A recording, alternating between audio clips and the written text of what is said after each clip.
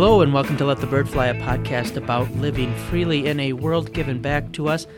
This is Wade, joined here in my office, our studio, by Mike, as we are recording the fourth part of our Winging It series on the life of Luther. So this session, we've been trying to keep them to about 30-35 minutes.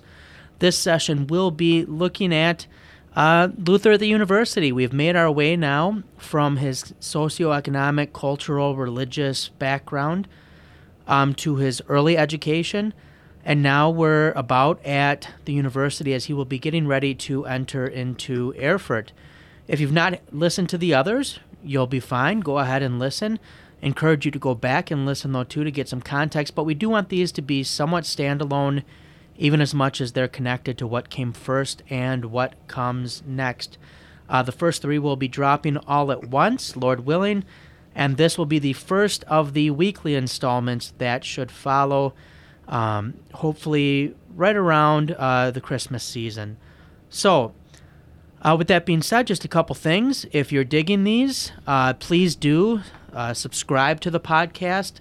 That helps you get them downloaded or to your phone when they come out, so you at least have them on your radar to listen to. If you're like me, it's easy to kind of forget about one podcast. You maybe get into something else, and then you go back and you go, I missed a whole bunch of stuff. Rate, review, that's always appreciated. Most importantly, like and share. If you don't mind sharing these on social media when they come up, or sharing by word of mouth with your friends, that's really how the conversation gets expanded. We got I would say 4 or 5 really good emails or Facebook messages or Twitter, or whatever you call it on Twitter when someone messages you. Just in the last few days of people who were traveling, they got turned on to the podcast by someone else, and they already came to us with great episode ideas or some pretty funny jokes based on stuff we've done, and we really appreciate that. So keep that up, please, and we enjoy the interaction. We had Peter give us the correct podcast email the other day, because Mike and I always mess it up. And do you remember it, Mike? No. I think it's podcast@letthebirdfly.com. But if you go to letthebirdfly.com, that information is there. We also have been, hopefully we keep it up, we've had daily written content on the website, blog posts, devotionals for the Advent season. And this episode, or this session, Mike, if I'm right, comes out December 20-something. I'm looking, Winging It 4 should be coming out December 20th. So if we manage to stick to that schedule, this will be coming out right before Christmas. And so we'd encourage you to be looking for the Christmas materials around that time. We're going to have an episode on the O antiphons that will run again, that we ran last year. The devotions will be continuing throughout Advent. And around the 20th, we'll be getting into the O antiphon devotions. Encourage you to check those out to help focus you for Christmas. But also, we're hoping December 23rd to release it 2 days early. Our normal episode release day is Tuesday, usually Winging It's Thursday. But we want to get the Christmas episode on Sunday, the 23rd, out to you, so that if you're traveling, you have something to listen to kind of help to focus you on the Incarnation. We're excited for that episode. We have 2 guests lined up. We're hoping to talk some C.S. Lewis, some Athanasius, some Luther on the Incarnation of Jesus and what it means for us, what's its importance. All of that being said, why don't we get into the meat of this Winging It session? By the way, I want to give a quick shout-out, if he's listening, to Pastor Dustin Yankee in Watertown. Got a phone call last night, very encouraging on our Winging It series on church history. And I will just say those things, those gestures go a long ways, and it has me a little extra excited to be in here recording today. So thank you to Dustin for the encouragement, too, and to everyone else who has been writing with the same. I think, Mike, that's probably got to be one of the best things about this, is the interaction we've had with people. Absolutely. So I'm going to let you get us on topic, Mike, since you're best at that. And why don't you orient us a bit with what's going on in Luther's life at this point? So Luther was born in Eisleben, but really grew up in Magdeburg, where he started his schooling, and then eventually makes himself to Eisenach, where he does what we would call maybe his high school years. For the most part, are in Eisenach. But then it's time to go to the big city, to the big university, and he is going to be accepted into the University of Erfurt.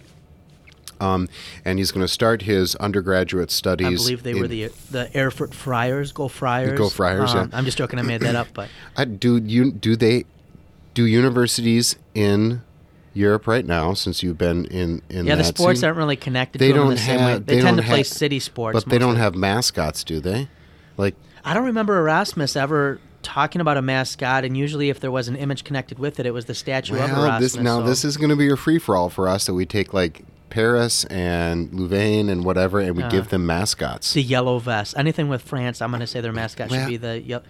right now. I lost 2 hours last night reading about these safety vest riots. So Right. Do you think the yellow vests are going to, supplant some of the other iconic French kind of? I'm kind of hoping so. This thing is uniting anarchists and nationalists. I mean, it's across the. They were interviewing some guy, and he's like, "Yeah, this is because of the high taxation for this, and he was clearly like espousing conservative, more nationalist views. And he's like, "But this is not like one group of people. We have the right and the left. Like the anarchists, they're over there fighting the police." And I'm like, so like that's the anarchist job in this is fighting the police, but it doesn't seem to be going anywhere. Well, and I don't know. There was a shooting in Strasbourg at the Christmas market last. Yeah, this is night. really sad. Now that is. And you know that area pretty well, don't I you? know exactly where that was, and it was not far from places where I, went to a restaurant and walked around. I know exactly where that was, but that was more of an act of terrorism, I believe. But anyway, yes, France is got some problems right now. So anyway, that will be a winging it, or not a winging it, but a free-for-all idea about mascots for some of these great European universities. So back to Luther. He is going to enroll in the University of Erfurt. He's probably 18, maybe he's 17, depending on how you run the dates of his birth. And this would have been in, I believe, May of 1501 is when he arrives in Erfurt. Certainly 1501, so to orient ourselves with a timeline there. He's going to earn his Bachelor of Arts 1502 in September, his Master of Arts in 1505 in January, and then I believe in May is when he starts his law studies, and then of course in July of 1505 is when he is going to enter that monastery. Maybe just lay the groundwork just for Erfurt too. I just had a quick Go question, ahead. Mike. I was just Lysoling my office because we were really fortunate. Dr. Moldenhauer was willing to come on and record about travel the other day, and that'll be coming out soon. But he had a cold, and he had his Dayquil with him, and so I Lysoled everything down. But you know those Here We Still Stand conference mugs we got? So mine came in my backpack thing they gave us, and it's been in there. And I want to use it because my coffee's pretty hot in my thermos. So I rinsed it in the bubbler, as they say in Wisconsin, in the water fountain. And then I dried it with my T-shirt, which is relatively clean. Safe? I think so. And just for our listeners, Wade is a conundrum. So he's a little bit of a germaphobe, and all of his books are very, very straight. And yet there are other parts of his life where you're like, you're pretty gross. Yeah, thank you. I appreciate that because I that is actually very true. But you think I can drink out of this? I think you can. You're safe. You'll All be right. fine. So maybe just it's not just the young kid going from what we would call kind of a boarding school prep situation into now college, and now with all this freedom. In fact, it would have been quite strict there, although it sounds like from Luther's own words, the students broke their words. They So still what did had they some major fun, in? yeah. What did they major in was his... I believe it was drinking and whoring Yes, was so- the phrase he used. And what's kind of interesting about reading these biographies is we see, even if you don't mention kind of those things, or if you just say, yes, it was very strict, like you got up at 4 a.m. and you did this and you did that. And if you leave out that little anecdote from Luther, and maybe you have historical reasons to do that, or you didn't think it was that important, you can lend us to go down one avenue of looking at that specific time and place. But then if you like really mention Luther's offhanded comment about, they're majoring in drinking and whoring, you get this impression that it's a frat house, and probably either extreme really is inaccurate. Well, and somewhere he in the does, for instance, he has like this elaborate Last Supper type of thing before he goes into the monastery, and his friends are middle. At Heaven's Gate. They're weeping as he's going to be leaving them. I think and we talked about with Mansfeld and with Luther's dad breaking up bar fights, but these people also being able to be very pious about the piety attached to mining, and we'll get to when Luther cries out to St. Anne, that's the patron saint of miners. We love to look at church history and think there was this golden age where people were just everything was consistent in their life. And Mike, you were just joking about me even that I can Lysol down the better part of my office, but then have some pretty, things where I probably don't give attention to that I should.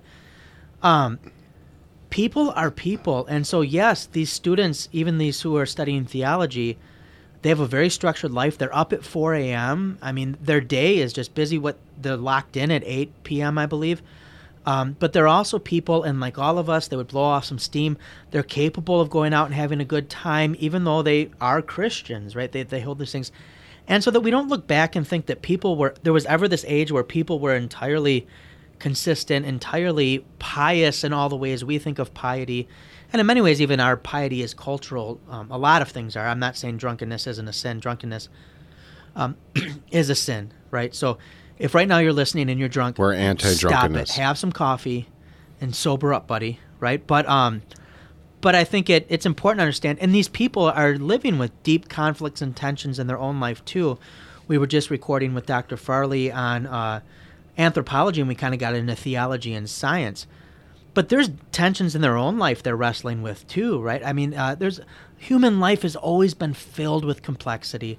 And so I think we can have where Luther's with these students who are very dedicated, they have a very structured day, but he can also say, well, he doesn't, I don't think he excludes himself, although we don't think he was a complete party boy, but he can offhandedly say, they really majored in drinking and whoring. Yeah.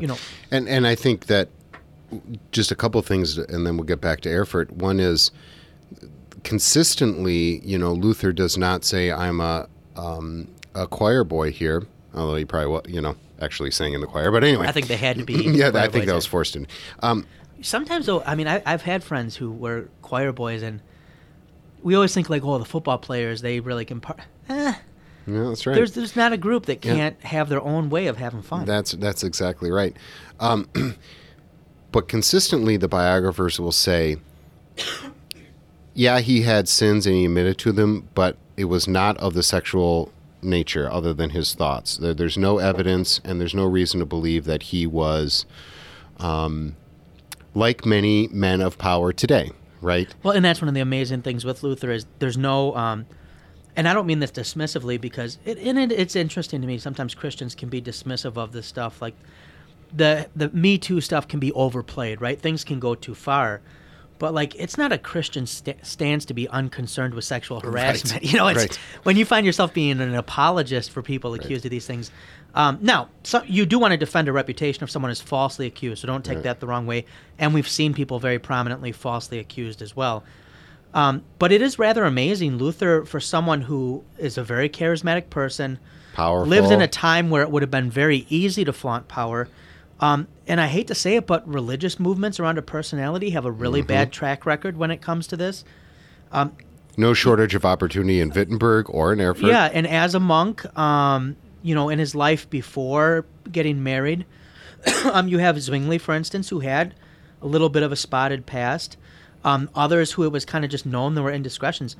When it comes to sexual sins, Luther, amazingly, there's not stuff really out there. Now, there will be accusations made about his mother because that was the polemics of the day. You'd attack someone's mother, which shows, right, sometimes there's good progress. Like nowadays, it's not okay to attack someone's mother to make...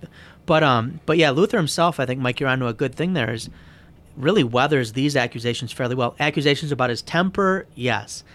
Probably even some about his drinking. Now, we don't have accounts of Luther drinking and drunkenness, but we do know he had, his mug with the Ten Commandments, the Creed, and the Lord's Prayer, and he kind of boasted that Melanchthon couldn't drink his way through the Catechism. But one of the things that doesn't come up is sexual sin. And you have all these enemies who would have been, if there was any sniff of it, would have. And just maybe to your point about there's no such pure time where we have to try to have a repristination of a church. On the same time, there's no just totally debaucherous, awful place where sometimes we look, there wasn't a believer in all of Europe when Luther got, well, hold on a little bit. And even Luther's, some of the glosses in some of his early studies, the books that we have found in his handwriting, he was struggling with righteousness by faith very, very, very early on. That was still the more there. we find out, the earlier we push stuff up that he's thinking about. And very much so that they were faithful there. But at the same time, to see kind of this debaucherous situation, it was set in Rome, and partly maybe this was part of his ability to not, when he becomes more famous, is not to fall into those sexual sins, is what he saw in Rome, where you were, quote unquote, a chaste priest because you limited yourself to women, and not just a woman, but women, right? And so it's all around him. He would have had an opportunity. But we're getting too far afield here. When he's a young man, he goes in 1501 to Erfurt. You're talking a town of 19,000, so pretty big for the day. A college town, but also a very religious town. 80, I think, some sort of religious organizations. You're going to have Augustinians, you're going to have Franciscans, you're going to have Dominicans.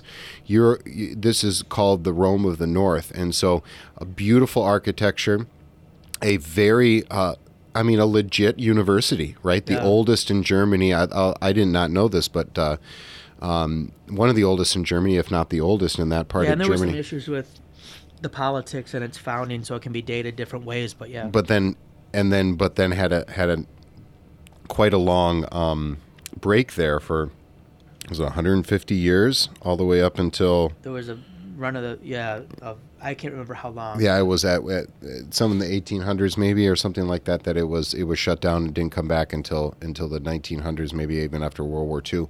Anyway, we'll look those dates up, but. And then, so it is a legit university on the scene, and then is going to have a budding rivalry with Wittenberg and its university, and that's going to play into some of the politics of how Luther ends up getting his degree there, and some of the Augustinian sort of, when he's an Augustinian friar, the politics of that, and how he ends up in Wittenberg later on. So it's an interesting town, Erfurt. I did not travel to Erfurt when I was in Germany. Did you make it to Erfurt, Wade? Yeah, I've been a couple times. Yeah. And, one of the neat things with Erfurt is, so one of the times you go, it's worth staying at the Augustiner cloister at Luther's monastery, because they do have hotel rooms there now. Well, they're not hotel, but you get what I mean. They actually have, it's run by evangelical sisters, by nuns. And so it's worth checking out. But one of the cool things with Erfurt is there is a monastery and a church just about everywhere. And I remember at one point I was working on some translation stuff of Luther for a publication, and he kept complaining about the Barfüßer monk and the barefoot monks. And I'm like, what's his issue with these barefoot monks? Like, I get it, like, they're barefoot monks. And was walking, can't remember, it was one of the times I must have gone with friends, because we were walking in to look for a bar. And because that's, right, that's what you do when you're in Erfurt, Wisconsin, people. And went by the monastery of the Barfüßer monk and the barefoot monks. And these were rival monks. So when they were playing church league basketball, probably, they were like, "Hey, Martin, nice shoes. They must be comfortable. We don't wear shoes because Jesus," And he's like, "Oh, these, hypocrite barefoot monks." We'll see you at the next jousting match, my friends. Yeah. University of Erfurt, Erfurt was taken over by Prussia in 1816. The school was closed and not reopened until the reunification, of Germany, 1990. But at that time, certainly, this is the Rome of the North. It's very religious, and probably had some of the same debaucherous problems as Rome did. Sophisticated. This is big time. This is a big city for the kid from Mansfeld. He's taken the next step, and he's going to enter into to the university. And again, we set this scene of probably lower class people, an emerging merchant class, and yet you have some nobility, some very smart people, and a lot of religious people, shoulder to shoulder in this town of 19,000. And I think it was probably a pretty exciting time. And Wade, let me just do one little tangent here. When I was reading these biographies, a thought kept recurring to me, and when I think about history, it comes back to me quite a bit, that it seems to be that in certain times, in certain places, there's an explosion of really smart or talented or ambitious people. And I think some of that has to do with the ebb and flow of philosophical ideas. This is the time of the Renaissance and the Reformation. People are thinking about things. But it also made me think, just as the example, Luther picks up these very important people along his life.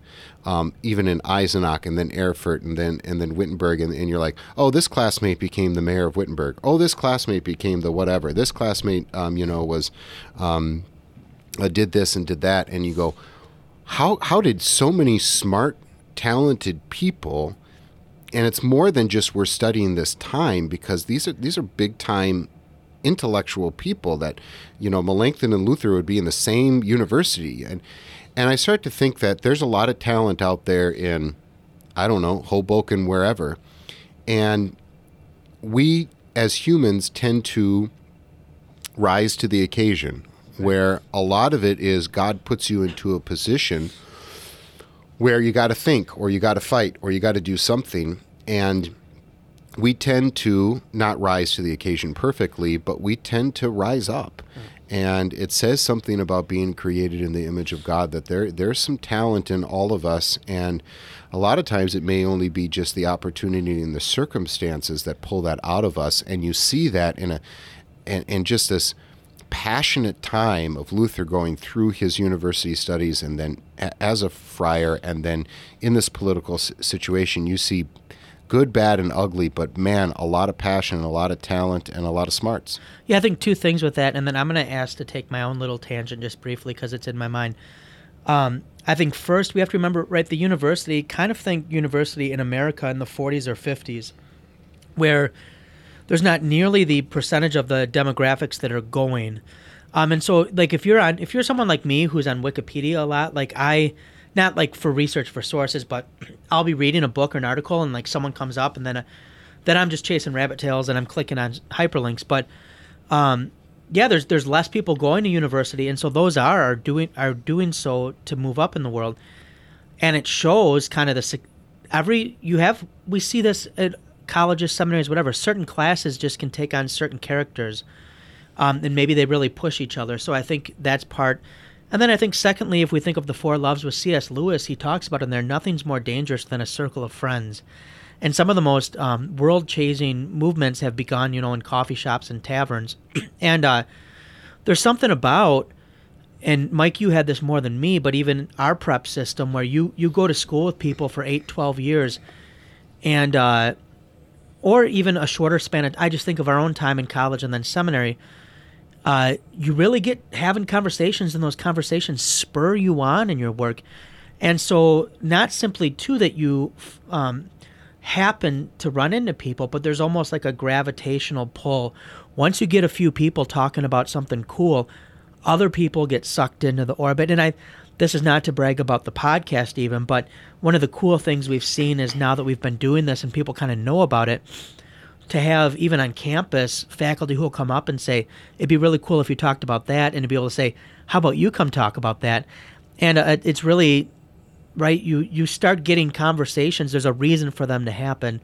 And I think, Spalatin, others that he'll develop relationships with coming out of this time, Lang, there's people that dig talking together, and so I think that's important. I want to get a little bit back to kids. If you're in the car, parents, if you're listening to this with your kids, I'm going to do my best to be euphemistic, but a little bit more to maybe the intimacy. How about that as a word? And we talked about, Luther and the university, and a number of students who maybe were promiscuous, or not. I don't think anybody was promiscuous, but when it comes to how we can view purity or sexual sins or things like that, there's never been a day where that's not a hot button issue and really conflicting for people. And just one thing to bring in, that from this time, and I'm going to use England as an example because I was just teaching the English Reformation. Henry VIII, right, is going to start reform, and it's going to be, hey, we're going to be Catholicism without the Pope. He's hardcore that priests shouldn't marry. Edward, it's going to be somewhat okay for priests to marry. Mary's going to insist priests get divorced, which is like the least Catholic thing ever, divorce, right? And then Elizabeth's not going to be really cool with it, but she's going to allow it if you go through a bunch of bureaucratic hoops. But yeah, you had these. So really, it's better for some of them were okay with the priest could have a concubine, a live-in de facto wife.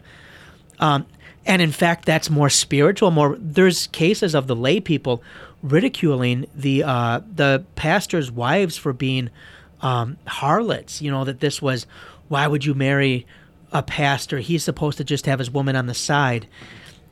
That's how twisted, even in Christianity, we can get about these issues because we imbue so much in them.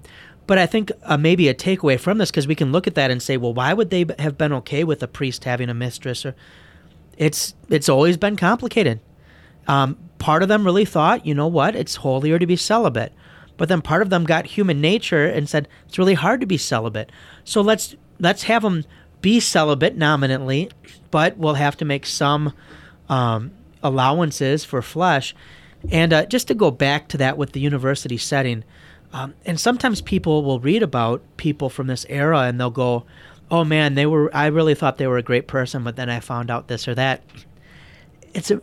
People have always been people, and this is not to excuse their sin, but it is to say two impeti that will come from Luther, because he makes this remark about drinking and whoring at Erfurt 30 years later when he's looking back. But these are some of the incongruities Luther sees. And so Luther's going to address those, right? Better to be married than to burn, as Paul said.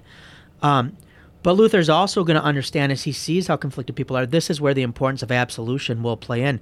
He's conflicted by all these things. He recognizes his own need for forgiveness, and we'll get to the monastery, but that others too, even Frederick the Wise, and not to go into that, but just as a little side, if this were in a book, it'd be in one of those bubble boxes, Mike, but I hope that makes a little bit of sense too. As Luther looks back to this period, all of these things come from Luther later in life, and he's processing them decades later, and he's also we all ask ourselves, how did that shape me?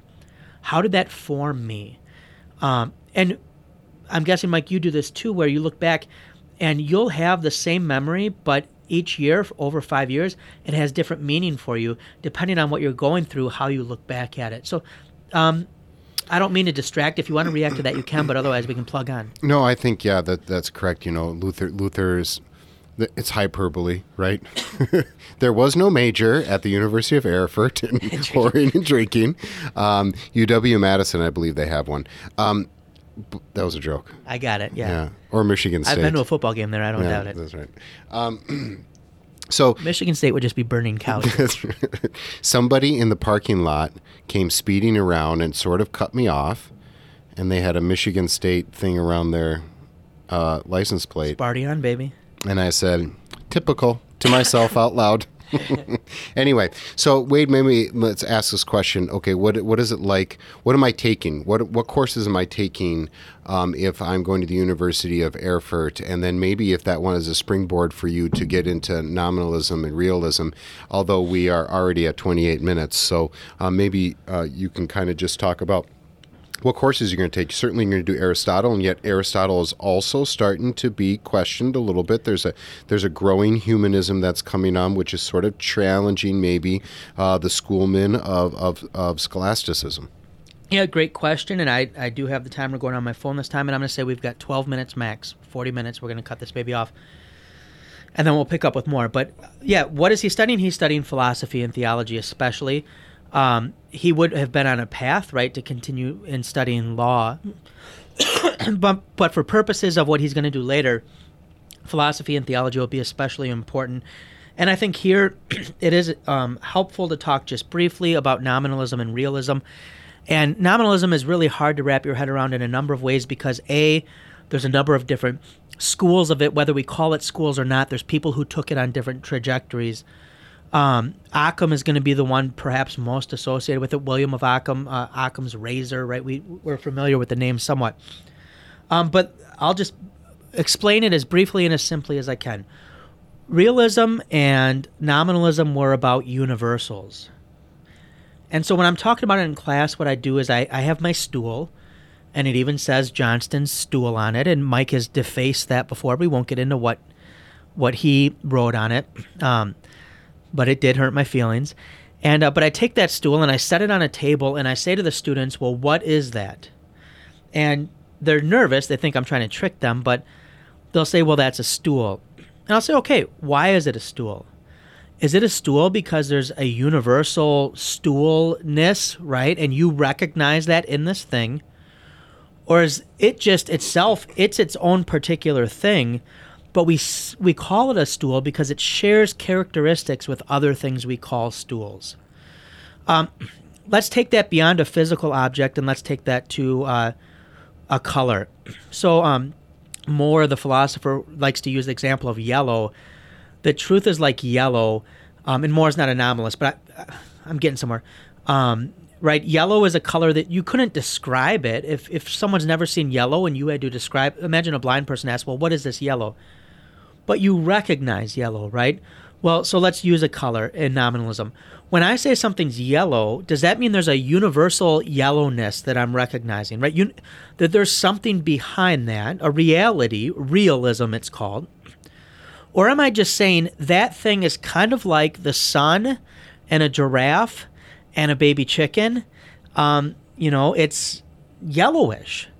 And so nominalism is going to differ from realism in that.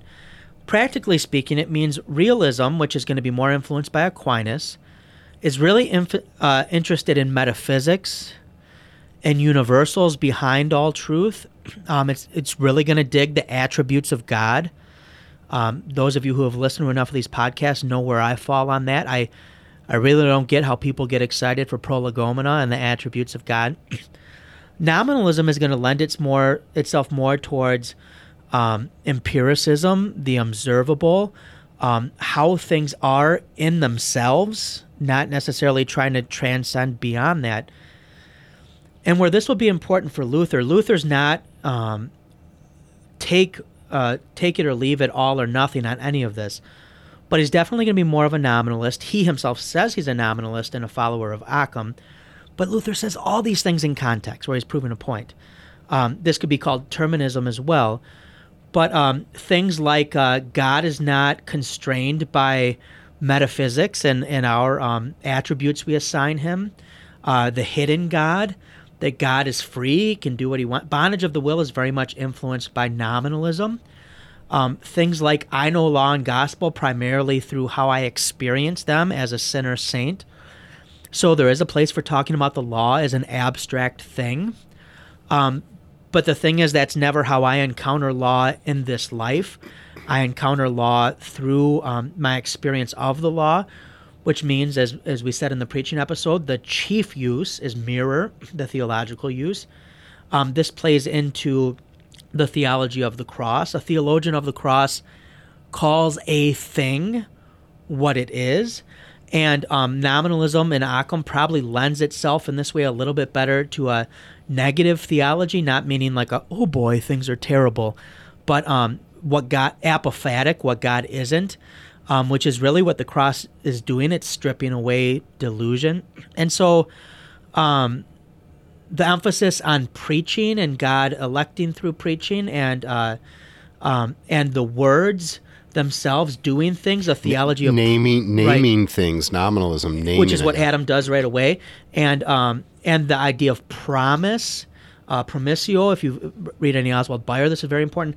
That's all going to be very influenced by nominalism. And Erfurt was a hotbed for nominalism, but it also seems the professors were able to navigate and use realism when it was useful.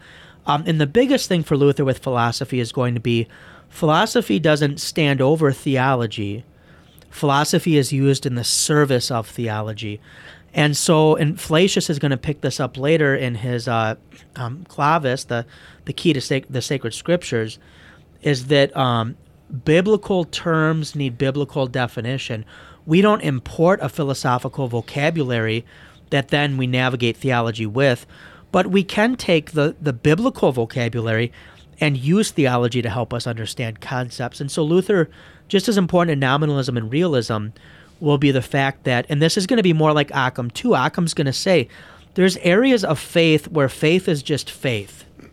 It's not testable. It's not bound by how we talk about things. It's not handcuffed by universals. The things that faith deals with, and some things are just their own thing. God is just God. And sometimes he's hidden and sometimes he's revealed. Sometimes he seems terrible precisely when he's working a great thing, right? It just is how it is. That will lend itself well in service to theology. But even these concepts, and you brought it out, Mike, as we find more glosses, even before he's in the monastery, there's notes Luther is making theologically, and especially related to Romans 1:17, the great thesis statement of Paul's letter, the just shall live by faith, or the righteous will live by faith. He's already thinking about these. At the same time, he's studying these philosophies, and that would play in. We got 5 minutes, and I talked too much. No, that's good. And it's hard to understand, especially when we who were brought up and we had the opportunity for one philosophy class that we took in our training, and then we read Luther. Our sophomore year at the peak of our maturity. When he's like, oh, Gabriel Biel's a jerk. Oh, I hate Aristotle. And we're like, yeah. And then we have no idea what Aristotle's all about. And to be a little bit more nimble there. And maybe, Luther probably didn't, maybe knew as much Aristotle as we necessarily give him credit for, although he does teach it for a bit in Wittenberg.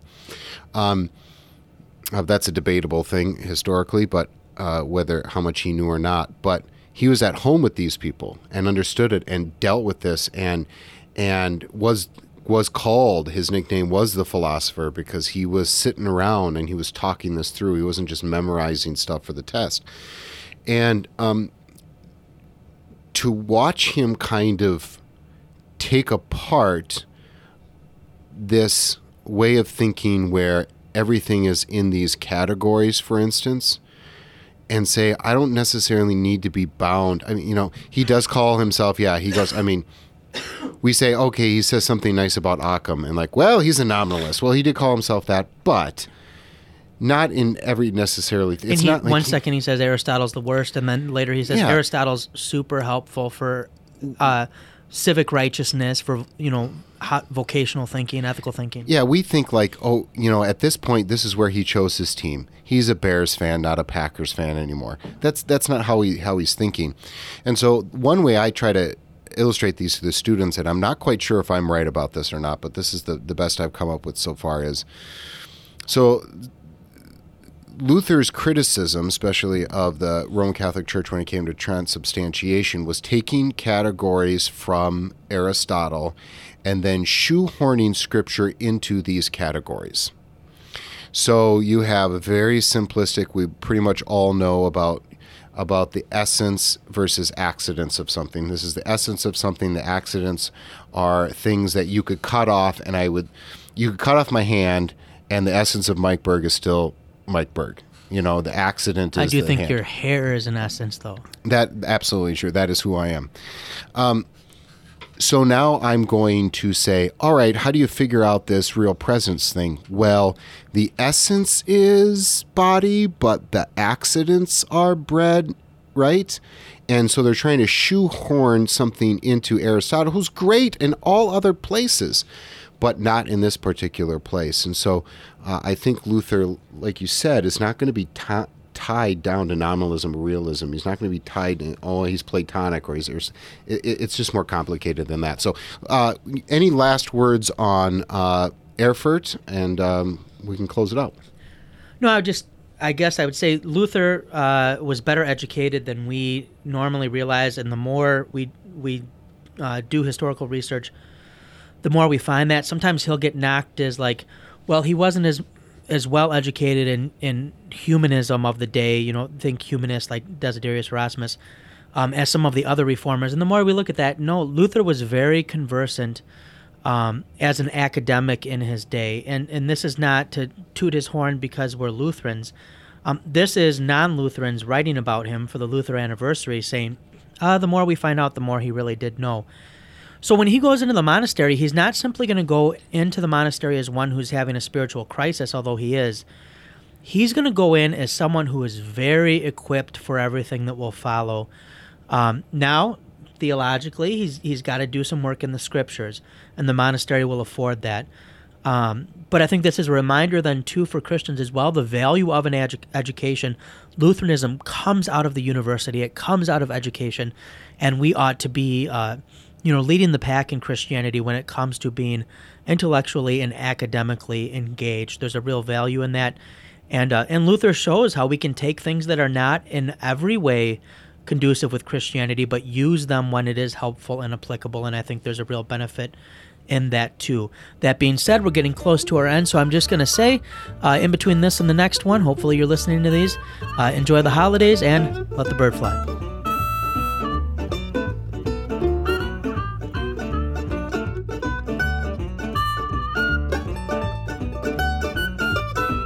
Every evening when the sun goes down, get with my party and I begin to clown. I don't care what the people are thinking. I'm not drunk, I'm just a drinking. I set 'em up, another round. I set 'em up, another round. I set 'em up, another round. One more round won't get me down.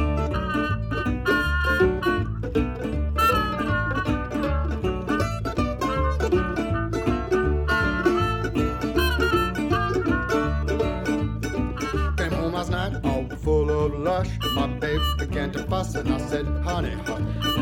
I don't care what the people are thinking. I'm not drunk, I'm just drinking.